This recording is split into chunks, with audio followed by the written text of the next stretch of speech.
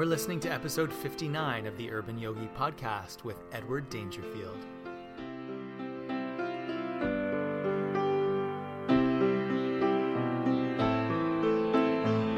Edward Dangerfield is a dear friend of mine, and he's also been a great mentor for me, like an older brother. He's a breathwork, movement, and meditation specialist. Edward is trained in nervous system health, Chinese massage and pressure points, breathwork, nerve flossing, qigong, biofield energy healing, yoga, and meditation. He constantly studies modern approaches to anatomy, physiology, neuroscience, and developmental patterns. Having been caught in an avalanche and suffering from PTSD, Edward went on a path to discover how to heal himself. Edward is passionate about using breathwork and movement to heal the nervous system, based on his own lived experience, research, training, and years of clinical practice. Edward is the founder of Biology of Breath and Breathwork Bali. He has spoken at various hospitals, schools, and conferences to promote the power of breathing to create balance in life. He also runs retreats and trainings. I invited Edward to speak to my men's group, Manhood Tribe, a couple weeks ago, and we spoke about breath work and as it relates to men's work and how we breathe in life is how we think, because it influences the way that the glands secrete. I hope you enjoy this live interview with Mr. Edward Dangerfield. She broke your throne and cut your hair, and from your lips she drew the hallelujah. And we are good to go. How's it going, Ed? It's going really well, Will. Thanks so much for the invitation to be here, and good morning, brothers. It's a real honor to share. It's actually 10:15 in Bali, so it's like evening. I've just fully activated myself. I'm not going to be able to sleep for hours now. That's awesome. That's awesome. And what city are you in again in Bali? So I'm in a city, well, it's like a town. It's a beach town. It's called Canggu, which is spelled Canggu. And yeah, it's tropical paradise for sure. That's awesome. And have you had any durians lately?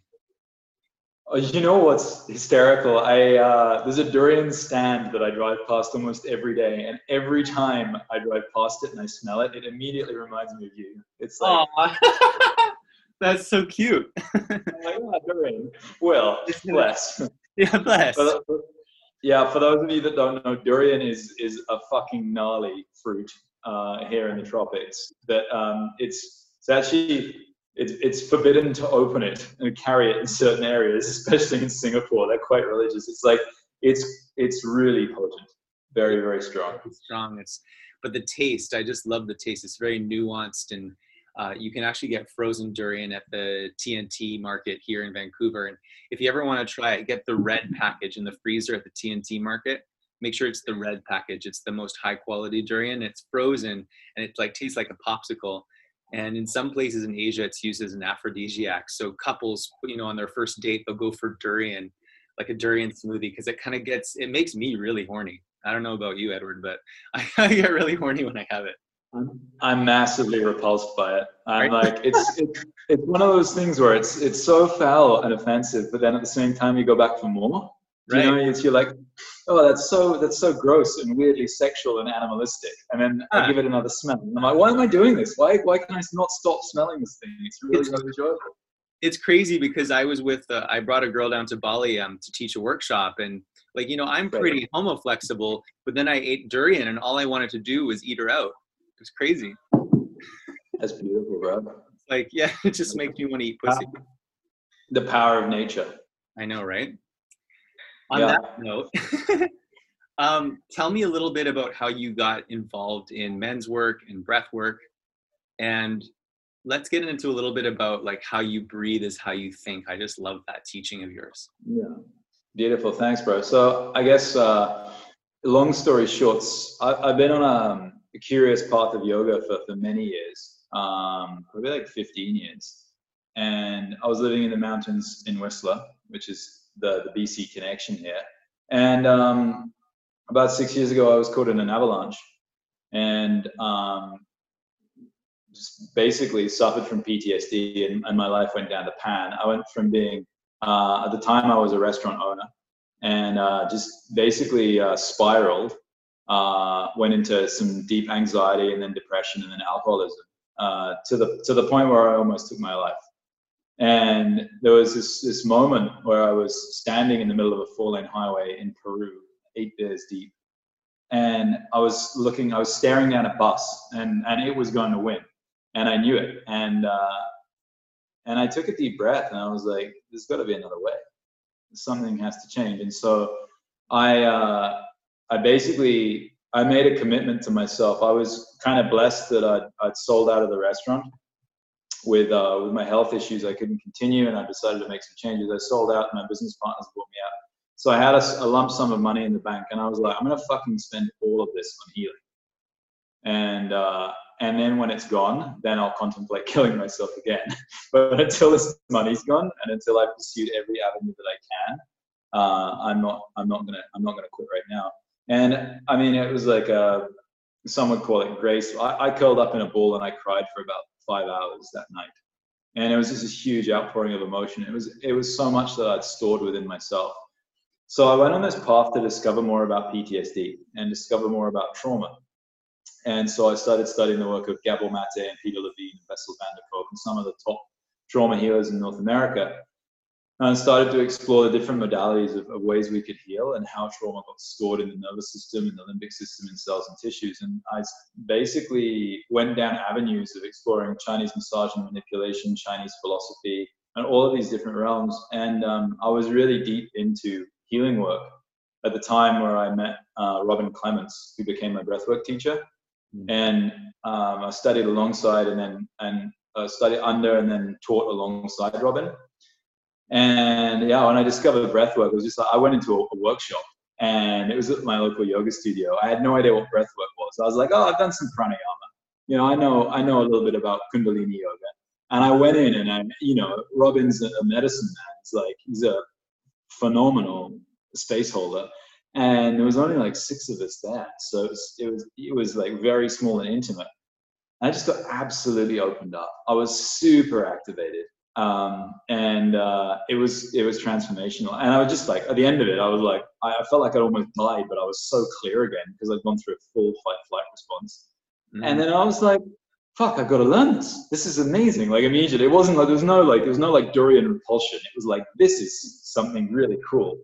And so Breathwork. That was it. That was my intro to breathwork. So nice. But how many years ago was that now, Edward? So that would be about 4 years ago now.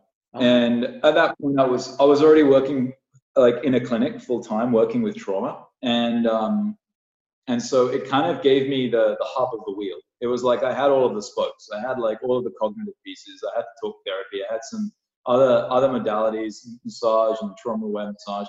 And then suddenly it was like breathwork got dropped in, and it was like, oh, that's the hub. That's the center of all of everything else that everyone's talking about around trauma.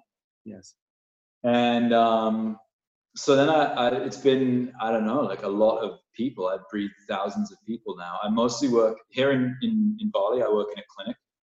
So I work 4 days a week. I work 5 hours of treatment a day, so 20 hours of breathwork, which is a pretty steady load. And I breathe people in 1 and 2 hour sessions. We do some talk therapy before, and then some breath work, and then a little kind of recap afterwards. And circling back to the final part of your initial question was around how we breathe is how we think. And so with time, we've been able to correlate subconscious breathing pattern with patterns of behavior and thought patterns. So it's also how we breathe is how we live. So when I look at someone's subconscious breathing pattern, I can see if they breathe into their roots or if they don't. That's going to give me an indication if they're living a grounded life, if they're living from a place of groundedness. And then we can see all different patterns. We can see if they're going to self-sabotage. We can see if they're an overachiever. We can see how much control they have, depending on how they're holding the throat. So we can literally lie someone on a treatment table and read their behavior. And it's alarmingly accurate. And it's actually a really useful tool around like friendships, business, and of course romantic relationship. It's like, okay, you want to go on a date? Sure, let me just check your subconscious breath pattern first to ensure you don't have any really interesting behavioral characteristics layered on top of that beautiful heart. Nice. And by breathing into the roots, do you mean like breathing, like David Data talks about breathing down the front of the body, like into the genitals, into the the lower glands, so that they kind of bulge a bit on the inhale? Is that kind of like breathing into the roots? Yeah, totally. I think seems to be an intersection between Mantak Chia's sexual kung fu, David Data, the teachings of Kundalini, and then sort of conscious connected breathing. What we're seeking is to ensure that the pelvic floor is actually moving, is pulsing. And in conscious connected breathing, we have an activation where we use the round of the facilitator's knee pressed into the perineum. And what that does is it actually allows the breath to travel up through there. Now, to self-facilitate that, we can actually use our own heel. So we can actually lie on our back and bring the heel of our left or right foot into our own perineum and then pull up on it. And it will actually facilitate a round pressure into the perineum, which allows the pelvic floor to start to move again. And it's a bit of an interesting thing. And I couldn't do it. It's like, how does Edward do that? Maybe it's machinery, but this is the first ever Zoom call I've done naked. And while I'm talking about it, I'm just gonna see if I can demonstrate it right here. So this is like so liberating for me right now. So basically, we're gonna bring the heel up, right up into the perineum. Okay. And then we're just gonna pull up on the top of the ankle, and that obviously not standing up. I'm gonna do it lying down. I'm doing it first, standing for your purposes. But lying down, that will actually, it's the first time I've demonstrated that ever, and naked in front of men. It's amazing. So we just pull up, and the round of the heel will actually press into the perineum. And then we can and if we just breathe down to that space while lying on our back, we're actually going to be able to fill the pelvic floor with breath. So you're holding your ankle the whole time you're breathing? Yeah, for that, and that facilitation, I would probably only do for about 30 seconds. And that's really enough to just bring conscious awareness and presence into that space for me. And I'm sure for most men. And it's just like most of the things that I practice, to recover from severe emotional, cognitive, like distortion that I had with PTSD, it was just about steady daily practice. And, now that I teach breathwork and I work in a clinic, that's still my life. Like, I have an hour of morning practice, and then throughout the day I'm going to do really fun stuff, and it's how I continue to live. Nice. Yeah. So that's the roots. And with the breath, we're really looking at the 3 diaphragms of breath. So the pelvic floor is one that we're focusing on with the teachings of sexual kung fu, which are obviously fucking awesome. And then the second diaphragm of breath is actually the rib cage, and then the third is the vocal cords, which you can hear are coming together and apart. So these 3 diaphragms of breath are what I focus on. Nice. And the nervous system is directly attuned to them, because our inhale activates us and our exhale relaxes us. So the balance of our inhale to our exhale is what's actually creating a greater sense of activation or relaxation. And that's where a tool like box breathing, which is going to be like a 5-second inhale, 5-second hold, 5-second exhale, 5-second hold, that's super balancing. We're balancing the 2 branches of the nervous system, sympathetic and parasympathetic. And so when we have a balanced breath like that, we're balancing the nervous system, balancing the emotional system, the endocrine system, which is paired with the nervous system, all of the glands through the central channel. But circling back to the diaphragms, another great thing that we can do is we can actually massage underneath the ribs. So we can get our hand and we can actually get it in under the ribs. Now, some of you will be able to get a good way up underneath the ribs, and some of you may have holding and tension in this area. So this is a way that we can actually free the diaphragm muscle. And it's kind of like using like a deep bodywork technique or rolfing. We can just get in right underneath the diaphragm.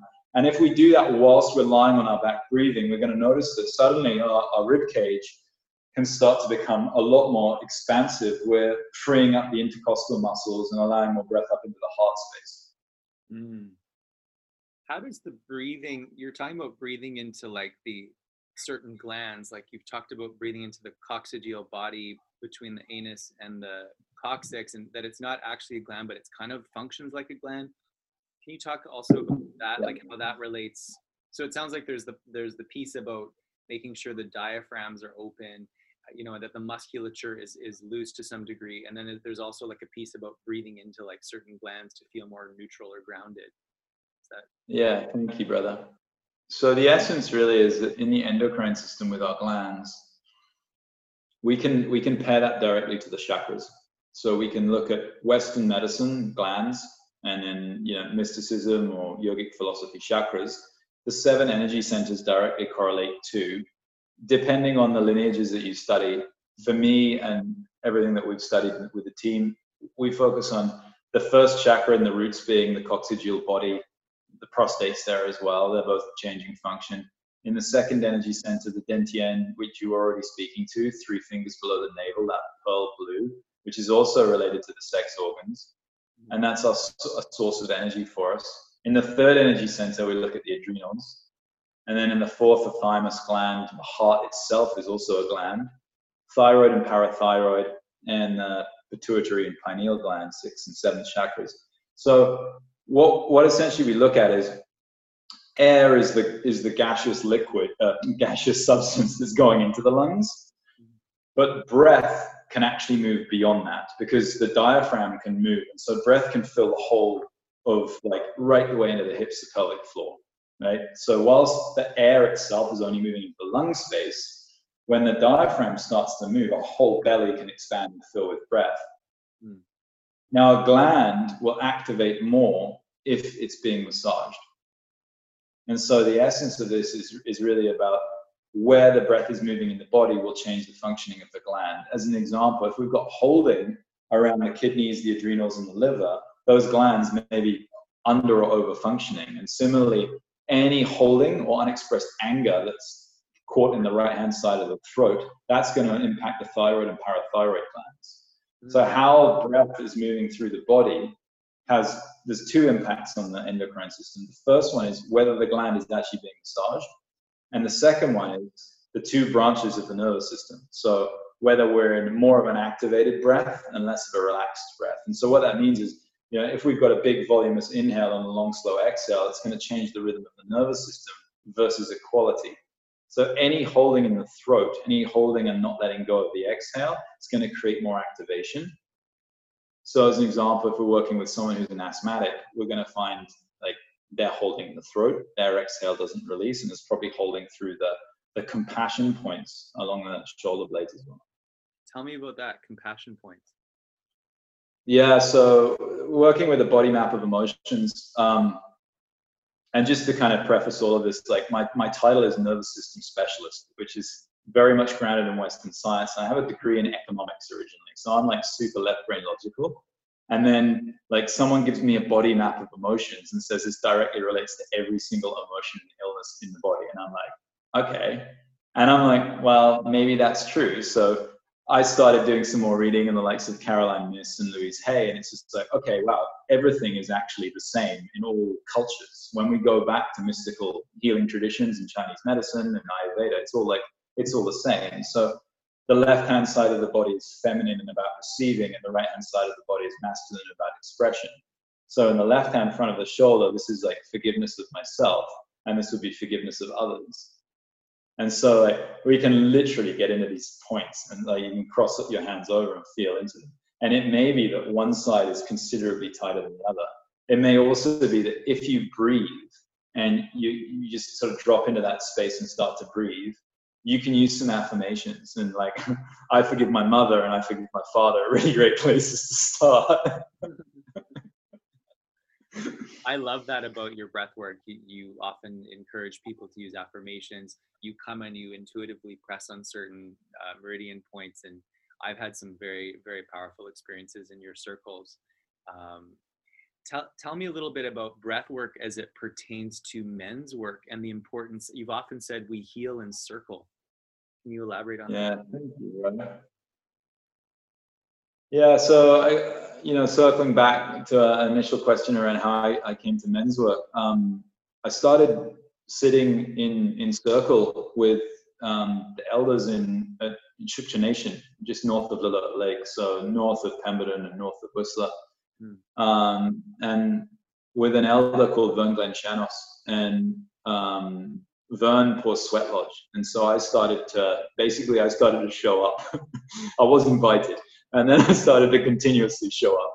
And I had this great honor of sitting with an elder, and I grew up in the UK, so for me it was like even more about, you know, reconciliation and deepening my understanding and learning. So I had this great honor and privilege to be able to sit in circle and to sit in sweat lodge and to understand a little bit more about these teachings. And so I started just inviting other men out, and then that kind of started to become a thing where it was just like, all right, now it was a group of men, and now we're going to go and camp. And so we ended up camping on native land, and then working in this beautiful temple and doing cold water plunges in the glacial fed river and sweat lodge. And suddenly it was just like something that had just been my own practice evolved into like a few friends being invited, evolved into now we're taking like small groups from Vancouver out there. And then it just became a thing that, you know, every spring and fall for the solstice, we would celebrate together as a group. So that was sort of my initial into men's work. And also, you know, sitting in circle with Robin. Robin teaches in a circular way. And so what became really powerful is just this recognition that we're all going through it. And it's just like people, you know, they might follow me on Instagram or see what I'm doing right now, but on occasion, you know, when they hear my story and they recognize that I know darkness and I know what it is to feel totally disheartened. And I've been through, you know, a divorce, and I've lost the business, and I've almost gone bankrupt, and all of these things, you know, it's just like when I share my story, I just look around and people are nodding, and that helps me feel human. And I think it's through that humanness and that recognition that like this is part of the experience. I think it just really normalizes, you know, everything for all of us. And then the piece as well is like, for me, sharing is really powerful. A top-down approach is really powerful. You know, coaching, counseling, all of these things can be of use. The other piece that I really love is about bringing in a bottom-up approach, bringing in a somatic approach. So bringing in movement. And one of the things that I've started to cultivate here in Bali, actually next Monday will be my first men's group. It'll be 6 a.m. Here Bali time. We do a 2-hour thing. We do 6 until 8 a.m. And we're going to sit around a fire in circle. We're going to do some ecstatic dance, and we're wide open here. Like we can do workshops and go to restaurants, and like there's no restrictions for us here. Like I've been saunaing for the last like 6 weeks. It's hysterical. Yeah. So anyway, we're still good for workshops. So yeah, next week we'll do our men's group, and we'll circle up and we'll sit in circle and we'll share authentically, and yeah, we'll get deep into it, and just that recognition that we're all finding our way and all walking each other home. Nice, man. Sometimes when I'm doing breath work, I will, whether it's in your circle or by myself, or at other workshops, I'll start to feel things that may or may not be mine. And I had a woman on my podcast a few weeks ago named Tara Bianca, and she was talking about sort of as an empath, how sometimes we have to set boundaries and remind ourselves that it's kind of like not my monkeys, not my circus. Like we're in the world, but we're not of the world. So I'm just wondering, what's your take on boundaries and breath work? And when you sense that something is yours, like sometimes, like I was doing breath work in your circle up in Pemberton, and I started to like feel this whole thing about what my ancestors had likely done to the First Nations people when they came over, and that piece, that reconciliation piece. And I started to get extremely emotional just at all the abuse that has happened by my ancestors towards First Nations people. And I started to feel it and like start to process it. And it's quite intense.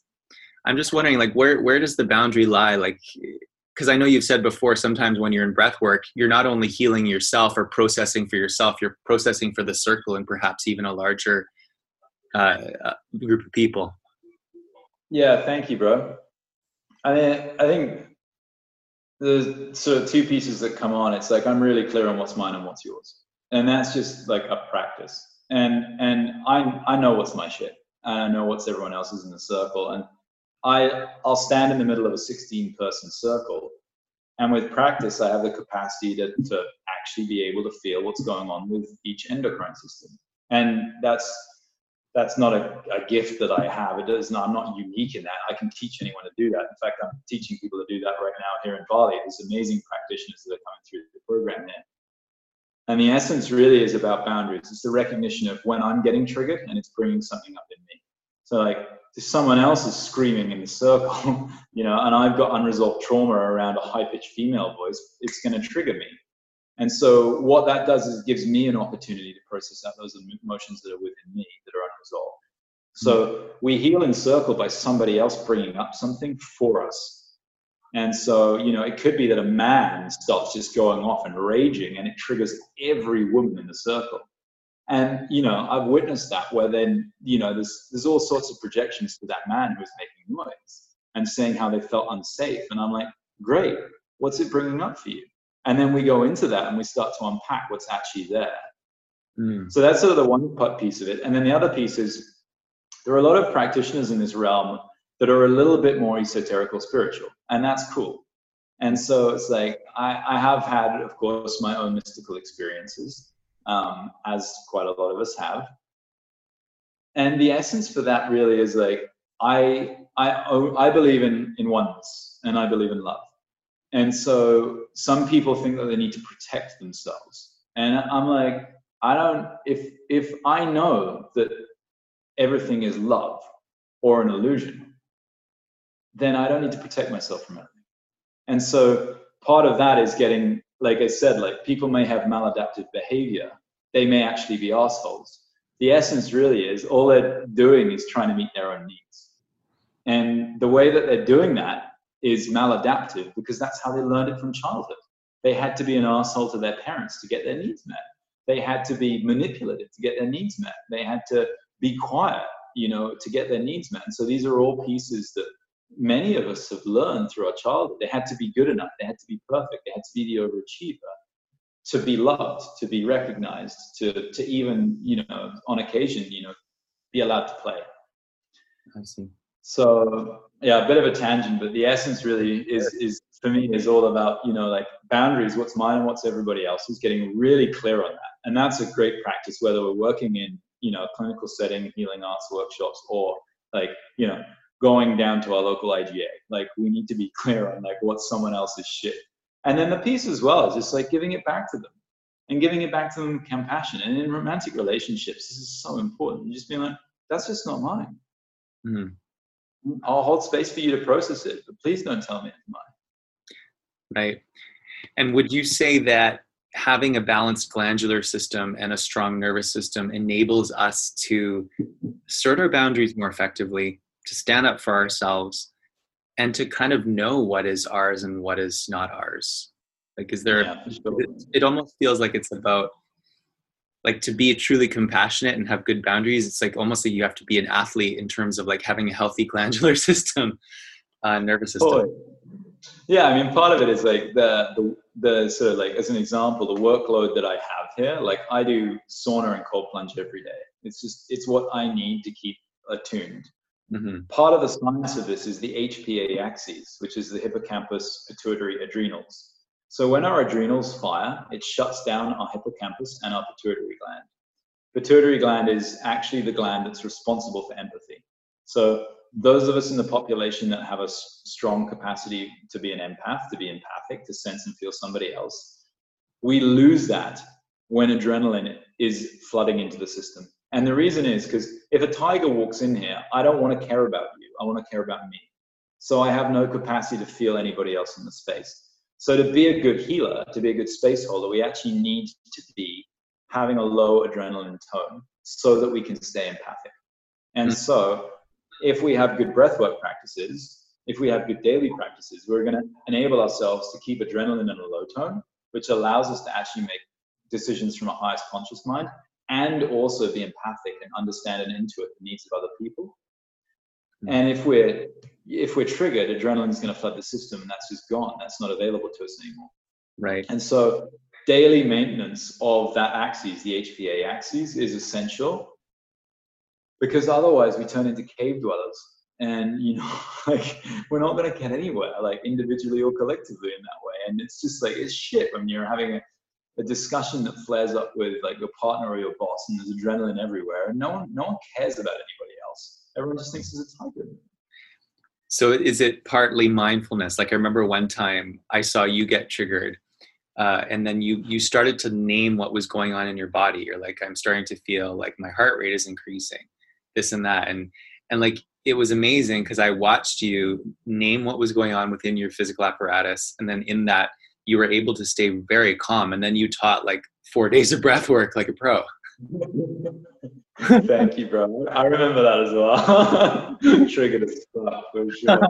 So, yeah, there's a level of moving into the space of the witness, and I'm pretty resistant to two things that are happening in a really big way right now, especially with the thing that shall not be named, but this general living situation that a lot of people are facing right now.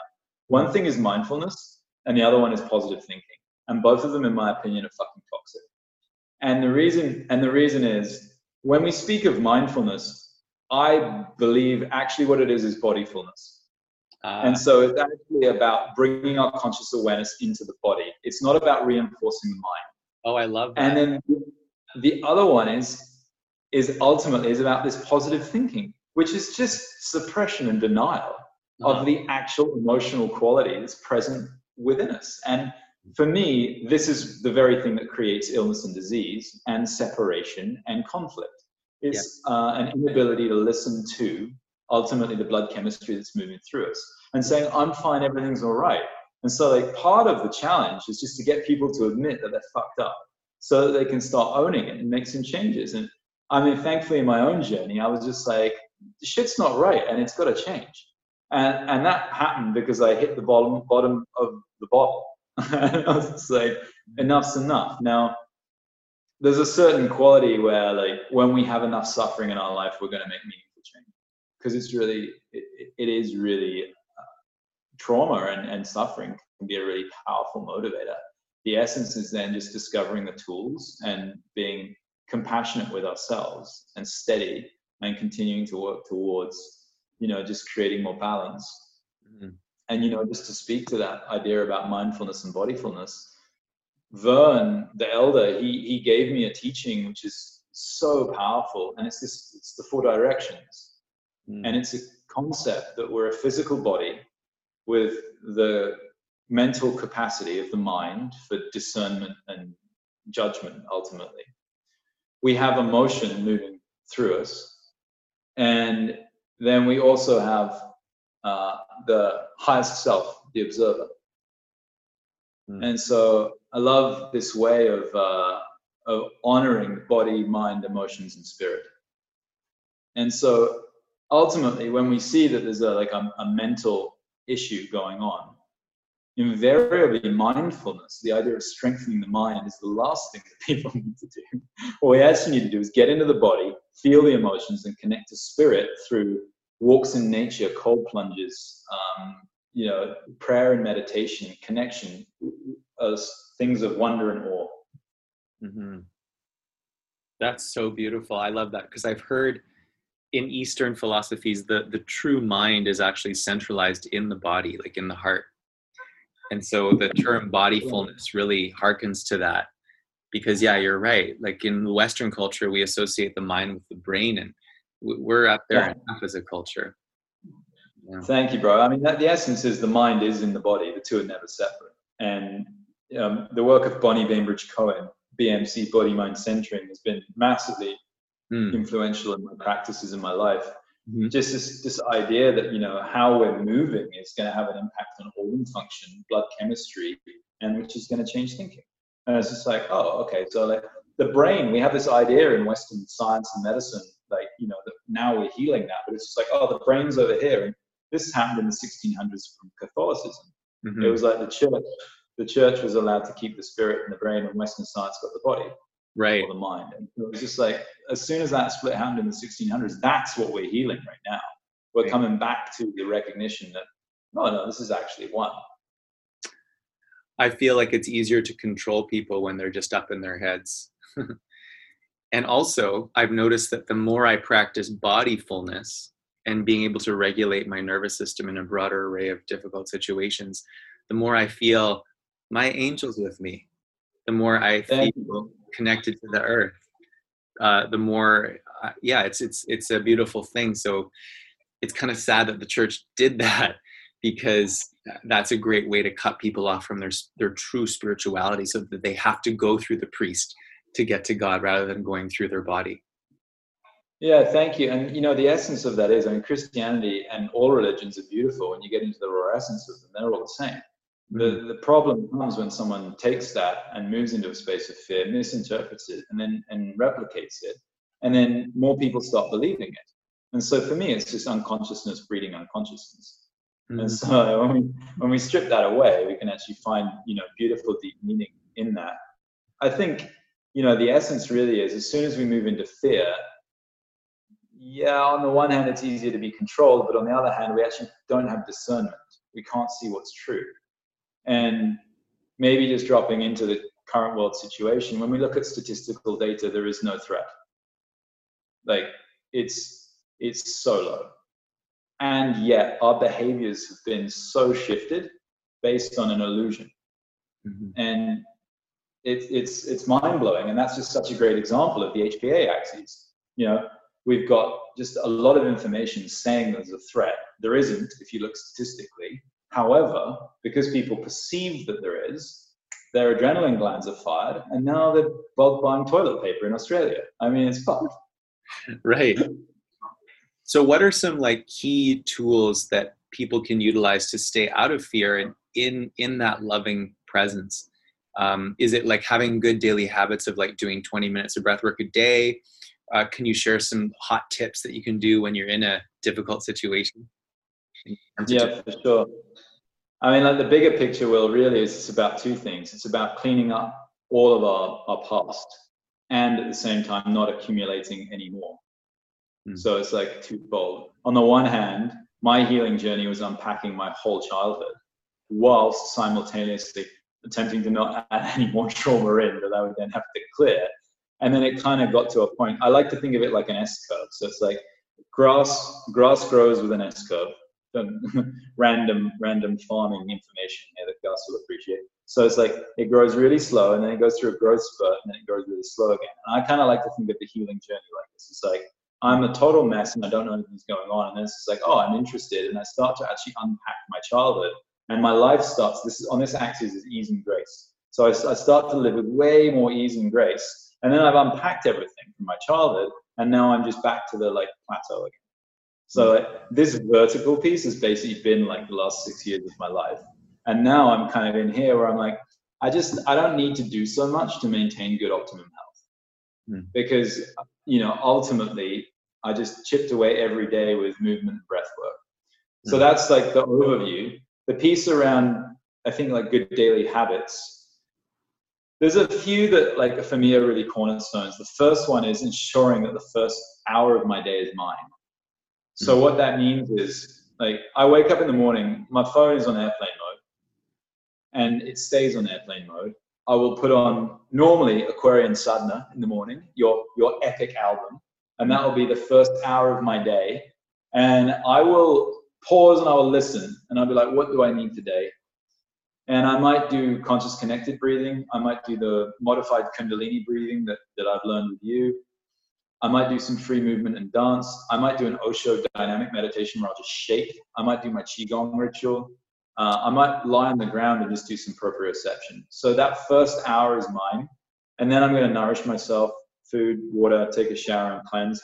And I'll probably won't switch my phone off airplane mode until the last moment possible in my day. It depends if I'm working or not. And then for me, it's a little different because I'm in the clinic. I have some structure. So in the middle of the day, I go and do my sauna and cold plunge. And I eat lunch, and then I have a 15-minute meditation. And then the rest of the day, I'm in clinic again. And then in the evening, I'm going to do something that's, again, a self-regulating practice. Maybe some meditation, some sitting. I might do some painting or some drawing or something creative, like this one right here. And then in the evening, again, just airplane mode, just get the phone on airplane mode. I choose when I connect with other people. They don't choose when I connect to them. that way around. You know, I don't want notifications pinging in. For me, you know, my relationship with alcohol was pretty challenging, so I'm really mindful about my usage. And again, it's not like there was a time where I had to stop drinking. I was like, I don't have enough self-control to be able to have 1 or 2 drinks. It's just going to be, it's you know, 1 to 15 is the only ratio that I really had. So now I have this amazing capacity to actually enjoy a glass of wine or have a beer or even a margarita and just be like, you know, chilling by the beach and just like life's really great. And it doesn't like slip into like a spiral of a 6-day bender, you know? So, I mean, I now have, you know, a different handle on those things. So for me, I think there's a quality around moderation, but the biggest one is noticing if I drop into guilt. So it's like 2 nights ago, I went and ate a cheeseburger and had a glass of wine. And I could have guilted the shit out of myself because I had a terrible night's sleep. And I woke up the next morning and I felt shit. And in that moment, instead of beating myself up for it, because there's no way I could change it, it was in my large intestine, I'm like, all right, let's do some breath of fire and get this fucking thing moving. And so, you know, an hour later, I'm feeling decent. But the essence is guilt and shame and the thought spiral that could have happened with that would have been way worse than the actual burger. So I think, you know, having some checkpoints throughout the day where we can catch ourselves and return to that. In terms of the nervous system, connecting to our breath is going to be one of the most powerful things that we can do, and not changing it. So firstly, just tapping in, finding it, and just witnessing. And as soon as we move into the state of the witness, we're not thinking anymore. Right. And then looking around our space, looking for some colors, some textures, noticing like some smells, some sounds. As soon as we connect to our senses, we get out of the thinking mind again, and we start to orientate to our space. When we orientate, our nervous system naturally starts to downshift. We're like, oh, I'm at home. Oh, everything's okay. Oh, I've got toilet paper. You know, it's like we start to just be like, oh, this is all good. So yeah, those would be sort of just a few things that I'd recommend. I mean, sleep hygiene is so important as well, just ensuring that, you know, here I am, 11 p.m. talking about sleep hygiene when I've just done breath work and I'm talking to you guys. Yeah. So it's classic hypocritical teacher, right? Thank you for being with us. I really appreciate it. And thank you for all your wisdom. I want to open it up now to any questions. We have about 8 minutes left. Does anybody have any questions for Edward? Just raise your hand, I'll unmute you. No? You guys good? Well, oh, here we go. James. Okay, go ahead, James. You hear me now? Yeah. There you go. Yeah, I was wondering, how much breath work a day for someone who's like, I've done a bit of breathwork sessions myself, but how much would you be recommendations to someone who's just starting to clear out their stuff as a daily sort of thing? Yeah, thank you, bro. It's a great question. You know, it really depends on our own capacity and resilience. So those are the two things, just that how things are affecting us and what style of breath work we're practicing. And so the style that I mostly teach and practice in the clinic is conscious connected breathing. Is that what you've practiced? Is that what you've Yes. Yeah, yes. Awesome. So the international guidelines for conscious connected breathing is that we have 10 sessions, either in a one-on-one or in a group, with a facilitator before we self-breathe, before we actually drop into that technique. And so once you've had 10 sessions, you can explore on your own. And the recommendation is essentially you either do 15 minutes or you do an hour and 15 minutes. It's kind of like there's no middle way. It's like if you do 15 minutes, it's really grounding and regulating. Yeah. And if you go over that, you start to get into some of that potential early childhood stuff, which is then like, okay, let's take an hour and a quarter. So my protocol with conscious connected breathing is in the morning, I will limit it to 15 minutes. And I'll do a longer journey in the evening. So like last night, actually, I breathed myself. I put on a soundtrack. I create a safe container for myself. And I drop into the breath. And I ensure that I've got an hour and 15 minutes and then I'm going to go to sleep. So those are sort of that's how I use conscious connected breathing. I've had the great privilege of co-facilitating with Will. And so Will, he's taught me a lot of Kundalini, and I have a modified Kundalini practice. It's about 45 minutes in the morning. And most morning, I'd say like 80% of the mornings, that's my go-to right now. And so it's a 45-minute breathwork practice first thing. And, with what I've been through, it's just become a non-negotiable. Like that first hour, it's just like, I'm never going to compromise it.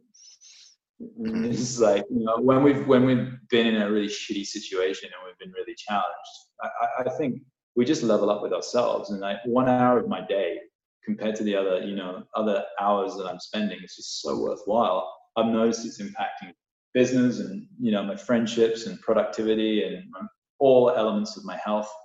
And it's just an investment.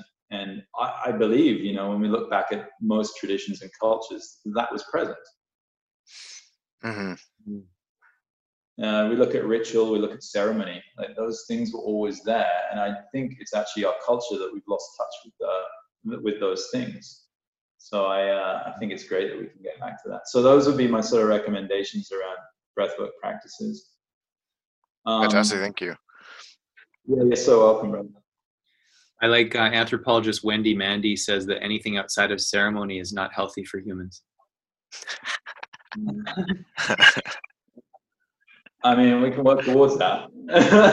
It's like, the other thing, James, just speaking to this as well, you spoke, I really appreciate you sharing that. You spoke that you're starting to unpack some of these things that are within you and going a little bit deeper. And I'm loving that journey still. Like today I did a really awesome workout and fascial stretch program that was fascinating. And so it's like, this is a journey that I'm continuing on and that I will continue on for the rest of my life. And so it's never going to be over or done. But now, I think one of the big differences now, it's actually enjoyable. Whereas previously it was really tough. And so there was a certain quality where I was like, that first couple of years was like, fuck, I'm really going through this. And then it was just like, okay, this is actually fun. Like I can actually move energy in my body, or I can change my endocrine system, or I can see how these little incremental changes are having a huge impact in my life. So I really appreciate where you're at and your share around starting to unpack some of that. And yeah, it's great for me. It was great to find teachers to support me, people who had walked that way before and who kind of just were able to keep me on track and be like, yeah, when your head drops, it's okay. Have some compassion for yourself, take a break and come back to it. Excellent. Thank you. Yeah, you're welcome. Gus, you're on mute. Are there any other questions? Gus has a question. I pressed unmute, but it doesn't seem to want to unmute. So there you go. I had to unmute myself. Hey, brother. Hey, Ed. Good to see you. You too. How you been? Yeah, really good, bro. Yeah, looks good. I was just thinking, you had that amazing connection with Vern and the native people in this area. Since you moved to Bali, have you been able to sit with the local people there and integrate some of their cultural teachings into your life there in Bali, or how does that look over there? Yeah, thanks, bro. So it's really interesting. Obviously there's a slight language barrier, and it's really interesting to see like the division between the Bulays, the white people, and the Balinese. I've started to work with the staff of my clinic.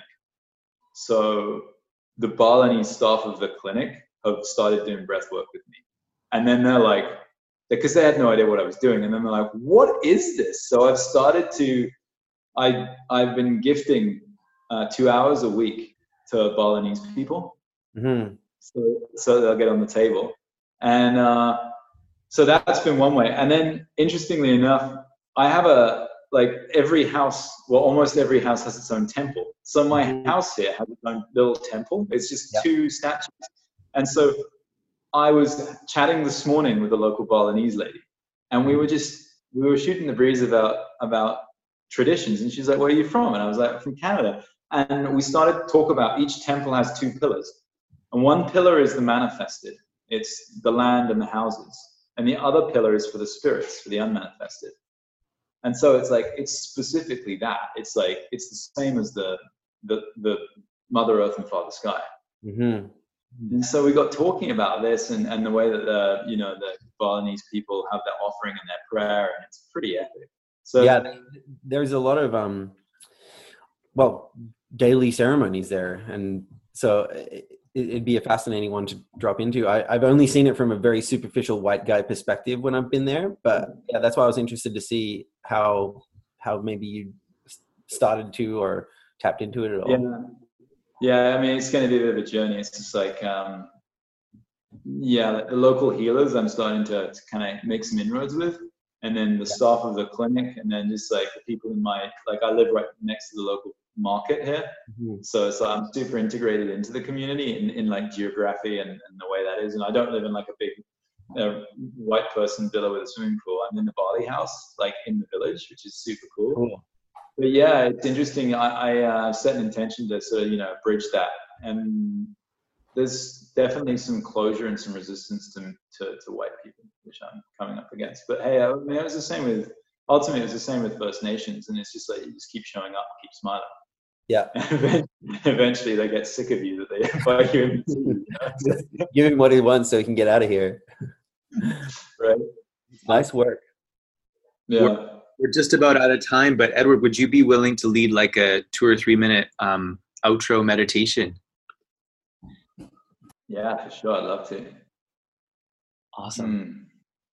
Let's see. So maybe just finding some length through the spine and grounding down through the sits bones, however you're sitting, and inviting you to close your eyes and drop inside and start to bring conscious awareness into the body temple. And we're going to just move up through the energy centers. So bringing our conscious awareness into the tailbone and breathing in and out through the nose. So just allowing a steady flow, one continuous flow of breath, inhale meeting the exhale. One flow of life force energy. Bringing all of our conscious awareness to the tailbone, and we'll gently move up now just below the navel. So starting to feel the hips, the pelvis, and then now just below the navel. Bringing all of our awareness, including now our breath, into that space, becoming aware of how we're breathing down through into the pelvic floor. We can feel the support of Mother Earth below us. And now gently bringing our conscious awareness into the kidney area, the third energy center. This is our space of personal power. Feeling into the adrenal glands, becoming aware of the quality we may feel there. Noticing how our breath can fill this space also. We'll gently place our right hand onto our heart now. And starting to become aware of the fullness and expansive quality of the breath as it moves into our heart space. Staying grounded through the roots, through the support of the earth. Feeling how the breath is moving up the spine, all the way into our right hand and our heart. And know that throughout this day and throughout this week, with every single breath, we can return to our heart. We can return to love. All my relations.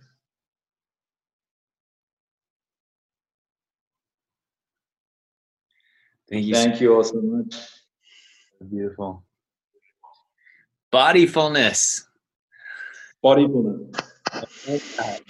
It's amazing. Thank you.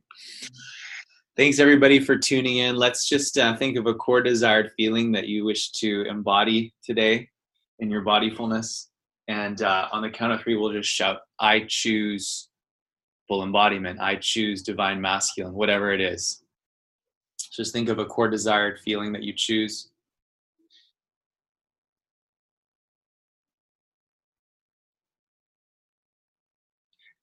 And on the count of 3, we'll state it out to the universe. 1, 2, 3. I choose to embody my divine. Choose bodyfulness.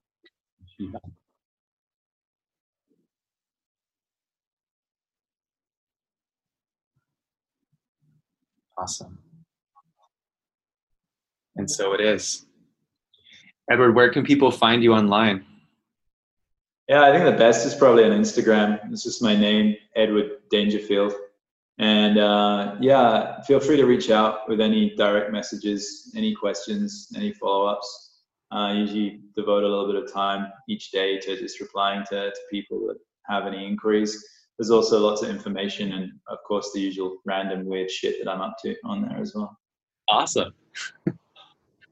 Love you, brother. Thank you so much for being with us this morning. And thanks to everybody. Yeah, what an honor to share with you. Thank you all so much. Have a great Monday. Love to you all. I commit to love Namaste. you no matter what happens today.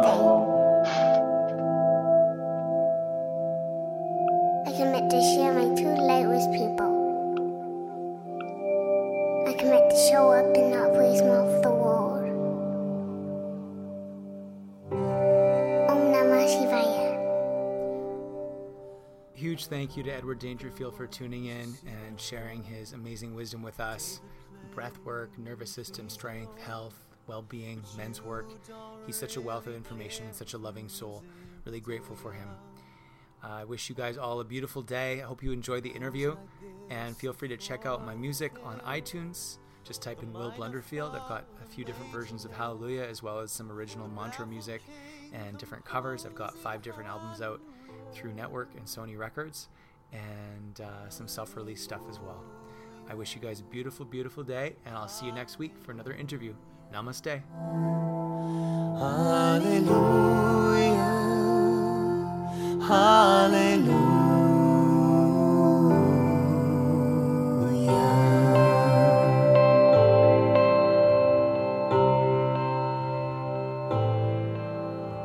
Your faith was strong, but you needed proof. You saw her bathing on the roof, her beauty in the moonlight overthrew you. She tied you to her kitchen chair, broke your throne, then cut your hair, and from your lips she drew the hallelujah. Hallelujah, hallelujah, hallelujah,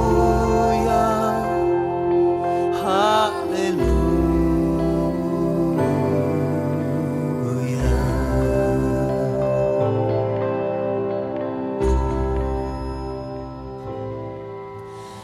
Baby, I've been here before. I've seen this room and I've walked this floor. I used to live alone before I knew you, but I've seen your flag on the marble arch. Our love is not a victory march, it's a call and it's a broken hallelujah. Hallelujah, hallelujah, hallelujah, hallelujah.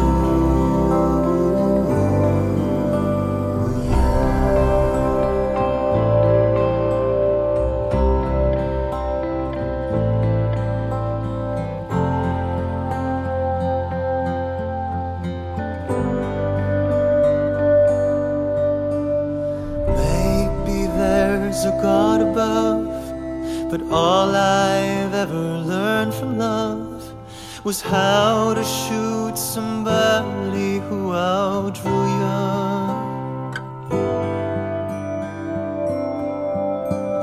It's not a cry you hear at night, it's not somebody who's seen a light, it's a call